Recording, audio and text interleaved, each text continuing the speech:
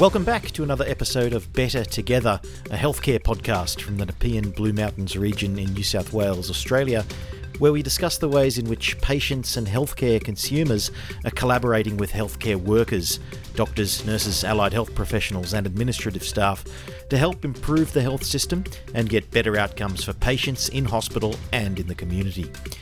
We record our podcast at Nepean Hospital, part of the Nepean Blue Mountains Local Health District, which operates on the traditional lands of the Darug, Gundungurra and Wiradjuri peoples.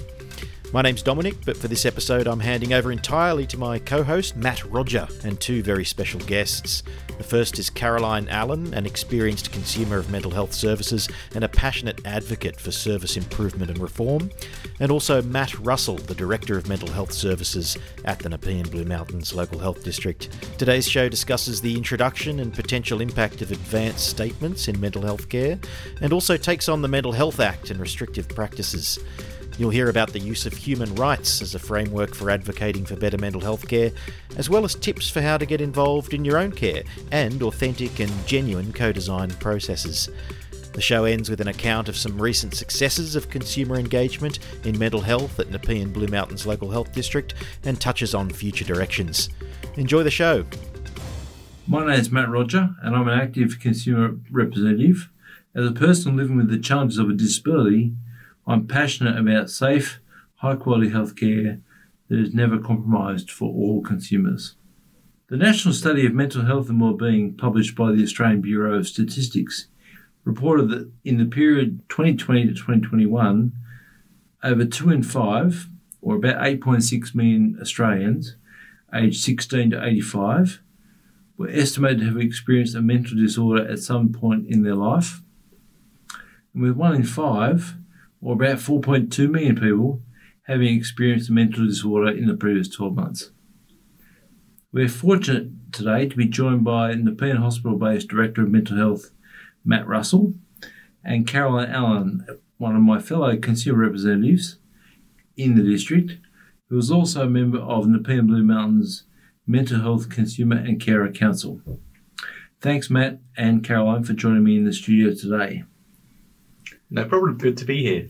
So I think to set the scene, can you tell me a bit more about yourselves and your roles in consumer engagement across the district? Sure. Matt, we'll start with you if that's all right. Yeah, that's all right with you, Caroline? That's fine. All right. So my name's Matt. I'm a mental health nurse by background. I trained in the UK in the early 1990s and have predominantly always worked in mental health. So I've specialised in child adolescent mental health and then worked a little bit in family therapy as well. More recently, about 3 years ago, I was really lucky to be able to get the position of Director for Mental Health for Nepean Blue Mountains Local Health District. Wonderful. And Caroline? So I'm Caroline. I have a very extensive psychiatric history and I've had many inpatient admissions. I now struggle with quite a significant amount of trauma due to those admissions, and so I'm very passionate about improving mental health services. I come strongly from a human rights perspective, and I tend to identify as a survivor of mental health services, given the level of trauma that I've experienced. So it's always exciting to be in a space where I can hopefully create change. Change is never quick, but we're all working towards it. Yeah, and I think it's important to acknowledge that this is a safe space for us today, and there may be people who are listening to today's podcast that this may have hit pretty close to home. And I wanted to acknowledge and respect the trust and honesty with which we're going to talk about these sort of difficult issues today. But Matt, let me start with you, and I'm interested from your perspective, how are families and patients involved in shared decision-making for mental health care across the district particularly in relation to care delivery? Yeah. So I think before I kind of answer that question, Matt, I just wanted to respond to Caroline's introduction and comments and say that we have done horrible things to people in the interests of mental health care or under the banners of mental health care over the years. And there has been people that have been harmed, and we have caused trauma to people through attempts to support and help in ways that at the time might have been our best efforts to be able to do what we thought was best at that time for a person. But however, we continue to strive and want to do better for people. And it's really echoing the importance and value of people like Caroline's contribution to us within mental health services and mental health leadership, to be able to hear that story and hear those people's traumatic experiences, so that we do continue to do better, and that we really do continue to do more. And it's a real privilege for me to know people like Caroline, and to be really heavily involved in supporting consumers, to tell us that we need to do better, and to tell us when we haven't done well in the past, and really acknowledge that how difficult that can be. But I just wanted to stress how much I value that. Yeah, and I think that's an important consideration when you think about previous episodes in this series as well, where that sort of patient lived experience voice is critically important for yourselves in the hospital system, to understand what it actually means as a patient when their care is provided for them. But in this case, it sounded like it might have been care to them. Absolutely. And that's a different perspective. Yeah. And I think that kind of that idea of care with rather than care to is really crucial to that idea of doing with rather than doing to, which I think really crystallizes where we want to go. And I think that's one of the challenges in mental health that makes it different to other parts of the hospital, because the reality is that in mental health, we do still do to people. Mental health, you can be forcibly medicated. You can be forcibly locked up against your will. You can be forcibly given electric convulsive therapy. So these things are quite different to the rest of the hospital when we talk about issues around consent and working with versus doing things to people. So I know we try to say that mental health is just like physical health, but it actually isn't, because of the Mental Health Act and the fact that you can be forced to undergo treatment that you don't want. So it's fundamentally different. Yeah, and I think that'll be one of the things that we can perhaps try and draw out in this conversation today, because to clearly identify people listening today what those differences are and how the treatment options and pathways need to be different. Absolutely. Yeah. So, Matt, going back to the original question, from your perspective, how are patients and families involved in shared decision-making in relation to mental health treatment across the district?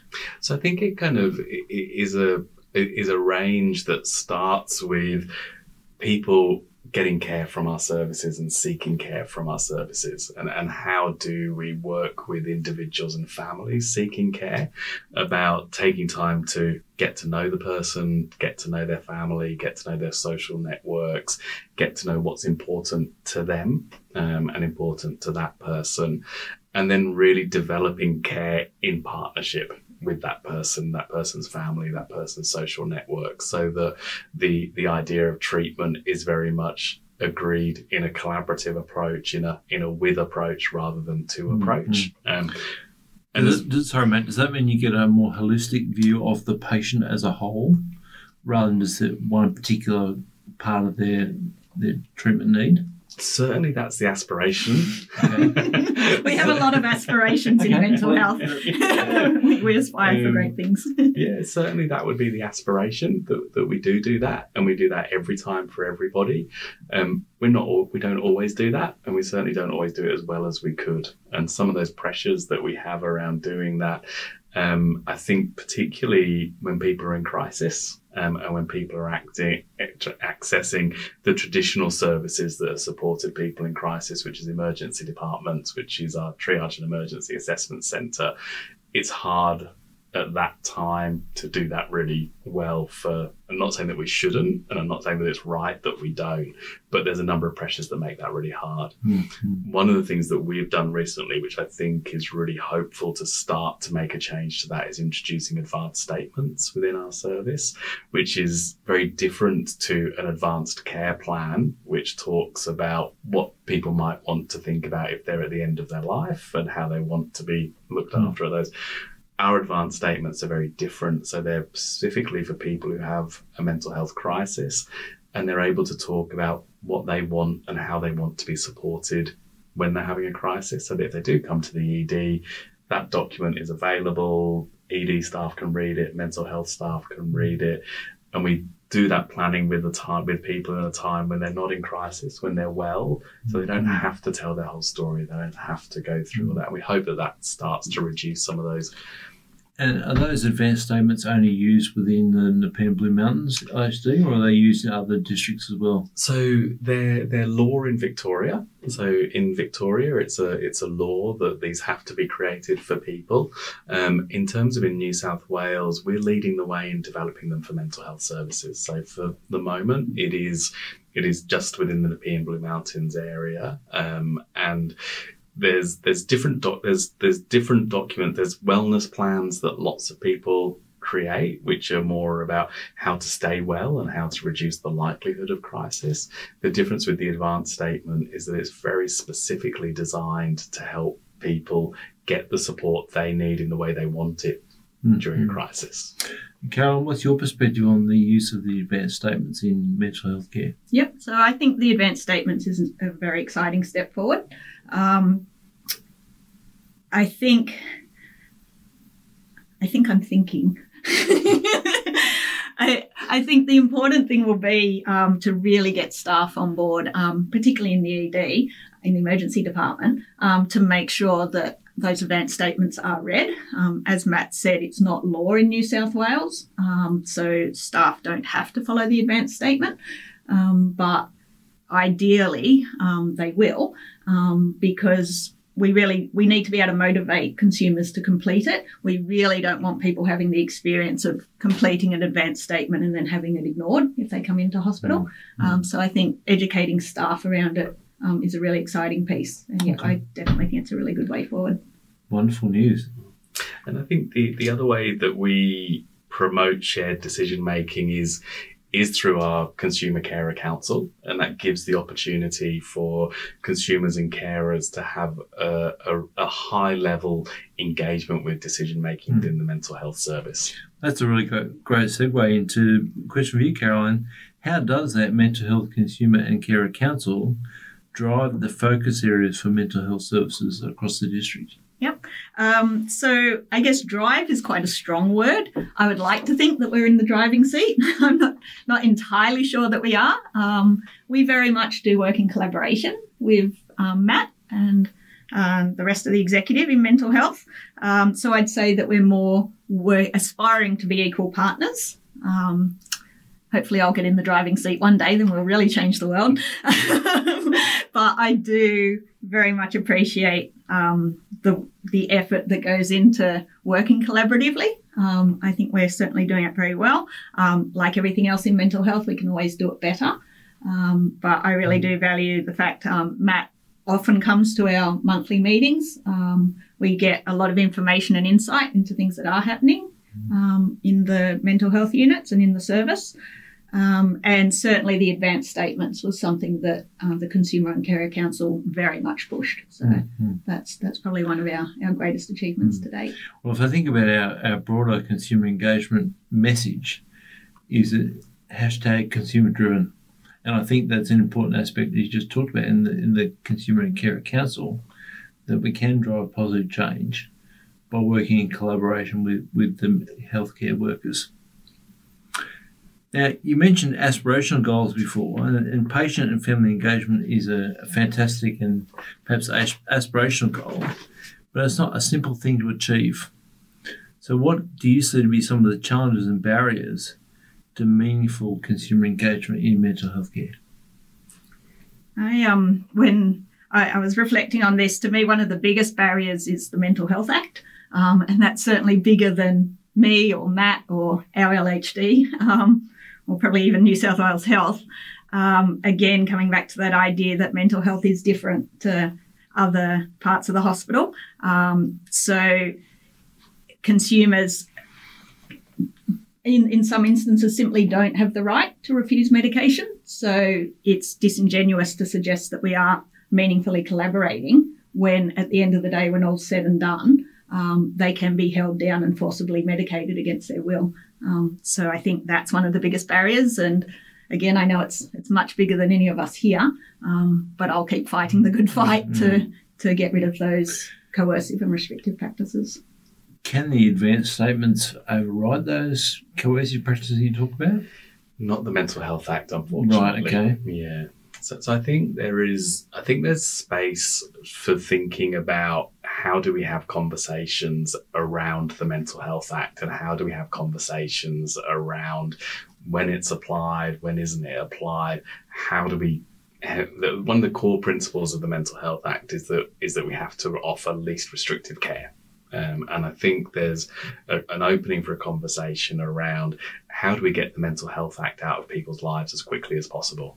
So what is it that we need to do as a service, and working collaboratively and working with people who are affected by the Mental Health Act? How do we get this out of your life as quickly as possible so we can get you back to being autonomous, being able to make decisions for yourself, being able to have this as a way that it's not in your life. And I think that's a space that there is different models developing about how we have those conversations with people, and how we make that conversation really overt, that we say, well, okay, you're on a community treatment order at the moment. It means you have to have this medication. Is there any way that we can work with you so that we can get rid of the CTO and we can still help you to stay well and safe? Because that's what we really want, and not doing it in a paternalistic, well, you have to do this because the Act tells you to way. Yeah. And I think, like, listening to Matt, like, I deeply admire people like Matt who can talk openly and own the fact that we're not doing great at the moment, that it's not okay, some of the things that happen. And so, yeah, I admire, and I think this is why I enjoy being on the Consumer Carer Council, just being able to have these open conversations, not trying to pretend that everything's all good. I often, because I float in the space so much, and you would be the same, Matt, I often forget that the general public aren't even aware of some of the things that can happen. So I was speaking to someone recently who'd never heard of the concept of a community treatment order. So it's possible that people listening have no idea what that is. Could you explain a bit more about that? Because I have to admit, I'm not familiar with it either. So, case in point. So a community, and correct me if I get it wrong, but a community treatment order means that a person can be forced by law under the Mental Health Act to take medication, even if they don't want it. And the idea is that if they don't take that medication, they can then be taken back into hospital and locked up in the psych ward. So they're compelled by law to take that medication. And again, coming from that strong human rights perspective, that in and of itself, I think, is abhorrent.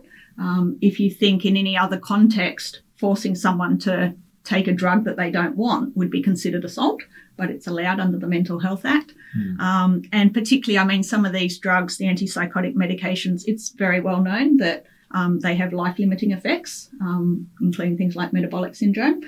So at the moment in Australia in 2023, people can be forced by law to take drugs that have life-limiting effects. And as long as that's happening, I'll be there fighting the good fight.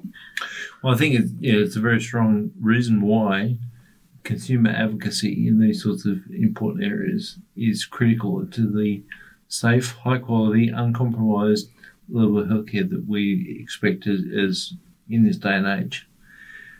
And I think it's one of the bits that I always come back to, because I grapple with the Mental Health Act and coercive practices a lot of the time. And I think one of the bits that we really struggle with is this concept of least restrictive care. And sometimes there's a tension between, is it least restricted to have someone in the community on a regular medication rather than an inpatient unit? But I think the least restrictive part that we sometimes don't always consider is, like I said earlier, how do we get the Mental Health Act out of your life as quickly as possible? That's right. I mean, to me, if a person doesn't want to take medication, that is their right and their choice. And the idea that at the moment the law says you must take this medication or we'll lock you up in a psych ward. I just find that incomprehensible that can happen in Australia in 2023. I mentioned right at the start that I live with the challenges of a disability, and I often reflect on how that then impacts on people from a culturally and linguistically diverse background. So the challenge that you just talked about for non-cold populations must be even more challenging for cold populations. How does that change the dynamic in the way that you provide mental health services across the district? Yeah, so we work really closely with the district's cold multicultural team. We have got a specific mental health cold strategy, which we're working through and developing. Some of it is really making sure that we're getting the basics right for people, that people can access interpreters when they need to access interpreters, that we have information available in multiple languages so that people can access information that's in the right language for them. I think one of the kind of other aspects of it is understanding how different cultures view distress and how different cultures view mental illness, and how other cultures have a lens that is different to a white Western culture. And that applies to Aboriginal and Torres Strait Islander people as much as other people from the other kind of aspects of multiculturalism that we work with. And I think some of it is education, some of it is taking time to understand that what might look like madness, to use a particular word in one lens, might look like a completely normal response to a difficult situation through another lens. So, Caroline, given what you've talked about with the Consumer and Carer Council, how do you see that more consumers, patients and families, can become better involved in their own healthcare? Yeah. So at that sort of systemic level, we have a consumer coordinator and a carer coordinator. And again, I know this doesn't happen in other parts of health, but in mental health, we very strongly distinguish between consumers and carers because their experiences are radically different and sometimes are in conflict. So we have a carer coordinator and a consumer coordinator. So if you email them, that would be the way to connect. And I have no idea how we're going to put that on a podcast, but we'll figure it out. So certainly connecting with those coordinators, that way people can get involved in different sort of co-design projects, like when anything new is being developed. The mental health service definitely aims to co-design things with people with relevant lived experience, because obviously the term mental health is extremely broad.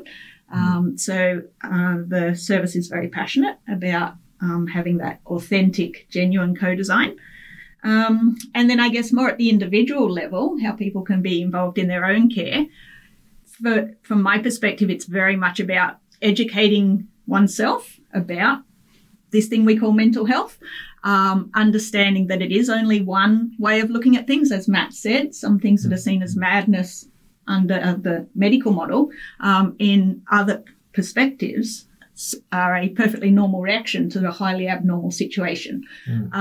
So the medical model, which the mental health system is very much based on, is really only one way to look at things. And I think it's really important for people to avoid thinking that, well, they're a psychiatrist, so they must be right. I think it's important for people to do their own research and ask lots of questions and look at different perspectives. And if something doesn't feel right, then listen to your gut. Just really being careful not to simply accept what the experts say. That would be the thing I'd look at. Thanks, Caroline. You mentioned a carer and a consumer coordinator. Could you very quickly outline the key difference between the two? Yeah. So consumers, so in mental health, we use the term consumer rather than patient. And that's got a long history. Some people like it, some people hate it. So consumers are people who've actually had the experience of having a mental health issue. Carers, stating the obvious, are people who've cared for someone with a mental health issue. And I think, again, possibly in mental health, it's different to other parts of the hospital in terms of the wants and needs of the consumers are often in conflict with the carer. So the consumer may not want to be in hospital, whereas the carer wants the person to be in hospital. The consumer may not want to take a particular medication. The carer might go to the magistrate and advocate for them having to take that medication, one of those CTOs that we talked about. So that's where it can be quite tricky. Obviously, it's consumers who experience things like forced medication, like being locked in seclusion, like being tied to a bed, what we call mechanical restraint. So consumers experience those things. Carers, obviously, they have the distress of seeing those things happen to their loved one.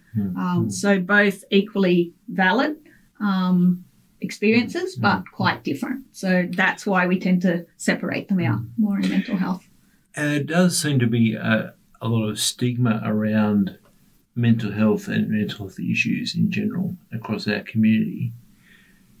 How do you see the Consumer and Carer Council working towards helping to reduce the stigma associated with mental health? How do we do that? Well, I'm on the Consumer and Carer Council. I'm obviously clearly completely sane. Matt or Carl, what are your perspectives on that?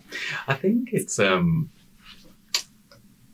it's recognising that anyone can have a mental health problem in the right circumstances, that it's not one group of people who have mental health problems, it's not one group of people who don't have mental health problems. And I think it's recognising that we all have vulnerabilities to mental health problems, and given the right set of circumstances, any of us could be in the situations where we need mental health care and mental health support. Yeah, and that, I guess I mentioned that right at the top about the survey results. Yeah. One in four, I think, have a possibility of having a mental health disorder in the last 12 months. Yeah. 1 in 5. And I think it's that kind of conflation at times of distress and normal reactions to really difficult events suddenly is framed as a mental health problem rather than a human problem. And there are human issues that we respond to distress and crisis in certain ways. And so pick up on that there, Matt, with your mental health nurse background. How do you see doctors and other healthcare workers better engaging with patients and families going through mental health treatment? So when I was trained in the 90s, our biggest tool that we got trained in was the therapeutic relationship. And the biggest strategy that you would have as being a good mental health nurse or a good mental health professional was not medication, was not restrictive practices, was not being able to formulate a very impressive diagnosis for somebody. It was actually being able to engage and develop a relationship with somebody. And once you've actually engaged and developed a really good relationship with somebody, that really becomes the basis for healing and the basis for being able to support people. And I feel like that's got lost a bit. That idea of the importance of forming relationships and relational approaches to care has got lost. And I don't quite understand why, but we've got very focused on risk assessments, task lists, and it's become very procedural in what we need to do rather than actually coming back to a basic human connection and kindness and relationship. And I can understand some of the reasons why that has happened is that people are busier. It feels like we're more pressured in health services now. It feels like we don't have as much time as we used to get to know people. And it feels as if often we're going to get asked, why didn't we tick this right box if something bad happens? What are your thoughts on that, Carl? Yeah, I was thinking too, we tend to talk a lot about sort of the inpatient units and that because that's the space we move in. But sort of at that milder end, when people are perhaps struggling with depression or anxiety, there's this trend now of referring them to an app. And to me, that's the epitome of what you're saying, Matt, of, forgetting the therapeutic relationship.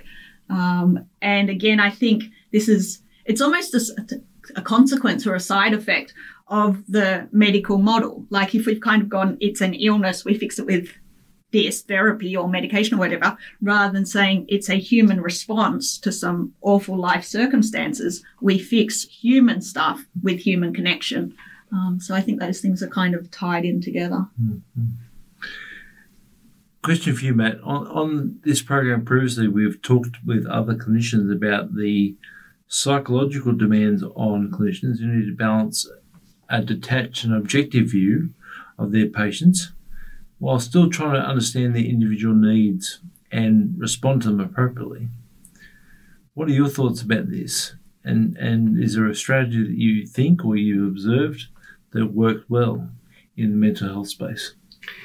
I think it comes back to what we were just talking about giving people permission and recognizing the importance of connection and kindness and relationship in supporting people, and then putting in the appropriate training, models, strategies that people need, because it's a skill to be able to develop those approaches. And I think it is a training bit that could be provided to people in a different way to what is provided at the moment. I think that humanizing distress is going to be a really crucial part of how we do better in this space as well. Being able to repair with people when things go wrong, and actually being able to own up and say, we didn't do that as well as we could, and we're really sorry about that. And please help us to learn how we can do better in the future. And sorry, I have to say that the Nepean Blue Mountains Mental Health Service is very good at that. That I always feel very comfortable, Matt, coming to you and ranting about something that I think you've done terribly. And we can have a chat and it's all good afterwards. So I think that is a major part of it, that being open about the fact that we're doing the best we can right now, but we know we can do better. And when we know better, we will do better. To me, that is foundational. And I think, and that's very kind of you to say that, because that's something that I really promote within the service as well. But I think there's also that idea of giving people their autonomy and letting people, sometimes we'd call it a dignity of risk, where we have to accept that humans are autonomous, independent people, and while we have duties of care to do what we can to keep people safe, at some point we need to let people be themselves. I also think, like talking about this issue of supporting staff, I often reflect on the challenges of staff experiencing what we call moral injury. I mean, I'm pretty sure no one goes into nursing with the intention of causing harm to people. And as we've talked about, the reality is that some really bad things happen in inpatient mental health units. And I often reflect on how nurses then go home and sleep at night knowing these things have happened. And I can see how incredibly difficult it is. So, for example, I would never be able to cope working in that environment because I'd be so outraged all the time that I would just completely burn out and melt down. So I appreciate that people need to be able to tolerate it in order to be able to work in the space. But of course, you then run the risk of the only way people can survive is to, kind of step back from it and distance themselves from it. And then that becomes highly problematic, because that's when staff tend to lose their empathy and their care. So trying to get staff who can maintain that genuine care and connection and empathy and be able to sleep at night knowing that bad stuff happens, that is a super challenge. And look, a lot of that is my responsibility in terms of how I make sure that people have clinical supervision, how I make sure that people are well trained for the work that they do, to make sure that people feel comfortable that they're working as part of a team, and that there's team people sharing decisions, that that people are safe as well, and we have an obligation to keep staff and consumers safe at the same time. So it's tricky, but we do those things. Yeah. And Nepean Hospital is undergoing a multi-year $1 billion redevelopment. I'm interested in your perspectives from both a consumer and also a healthcare worker in the mental health space. How has the redevelopment improved the delivery of mental health care services across the district? I'll start. So the most exciting bit in some ways is that we're getting a dedicated child adolescent inpatient unit, and that we've been able to co-design that unit with young people and families as every step of the way as we've gone through with it. We've deliberately designed that unit not to have a seclusion room. And so we've designed the physical space to not have the option for seclusion for children and young people in that space. So that's really exciting. And what that's meant is that we've then had to look really carefully at how do we develop alternative models of care so that people don't rely on that. So we're really hoping that will be a good thing, because it means that young people who need that acute inpatient support will be able to get it locally, because at the minute they either have to go to PEC or they have to go outside of the area to one of the other child and adolescent units. So that's really exciting. Yeah, I was just going to say, you mustn't use acronyms. PEC stands for Psychiatric Emergency Care Centre. Correct. Yeah. So it's a very small inpatient unit. Yeah, 6 beds, and the idea is that people spend kind of between 2 or 3 days there. You've already alluded to a few things about what's still missing and where to next for strengthening consumer engagement in mental health, but do you have any final thoughts on that? Yeah. So I will continue to harass people about the human rights issues that occur in mental health. I will bring them up at every opportunity. I will speak about them anywhere. And I think that is the thing that's missing. Like, and as Matt said, and it's all connected, the use of coercive practices, the lack of focus on the therapeutic relationship. These are the things that are missing. And I think what I believe we need is a passion to eliminate restrictive practices. I know some people believe that's just not possible. I believe it is. So I think, working towards eliminating those restrictive practices is the thing. So at any opportunity, I will speak out about this sort of stuff.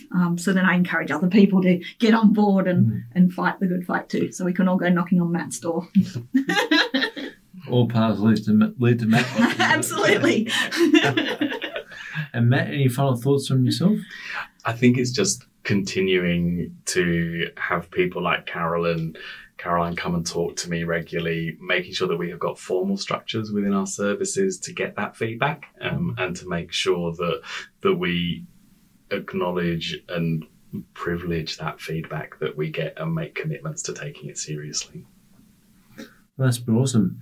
I wanted to thank both yourself, Matt and Caroline, for your fantastic insights into consumer engagement in the mental healthcare space. Don't forget, everyone, that mental health is a universal human right. And really think about mental health care services in your area, and certainly encourage you to beat down a path to both Caroline and Matt's doors if you have ideas about how to improve the delivery of mental health care services in the Nepean Blue Mountains Local Health District. Thanks for sticking with us for another episode of Better Together. If this episode has raised anything that's difficult for you, please don't neglect your own self-care and call on support you may need from others. Don't forget crisis support services like Lifeline, available 24 hours a day on 13 11 14. Please tune in again for more topics on consumer engagement, including an upcoming episode on multicultural consumer voices. If you're interested in getting involved or have an idea for a show, please drop us a line at bettertogetherconsumerpodcast@gmail.com. The Better Together podcast is a consumer-driven initiative with help from staff across the Nepean Blue Mountains Local Health District. Catch you next time.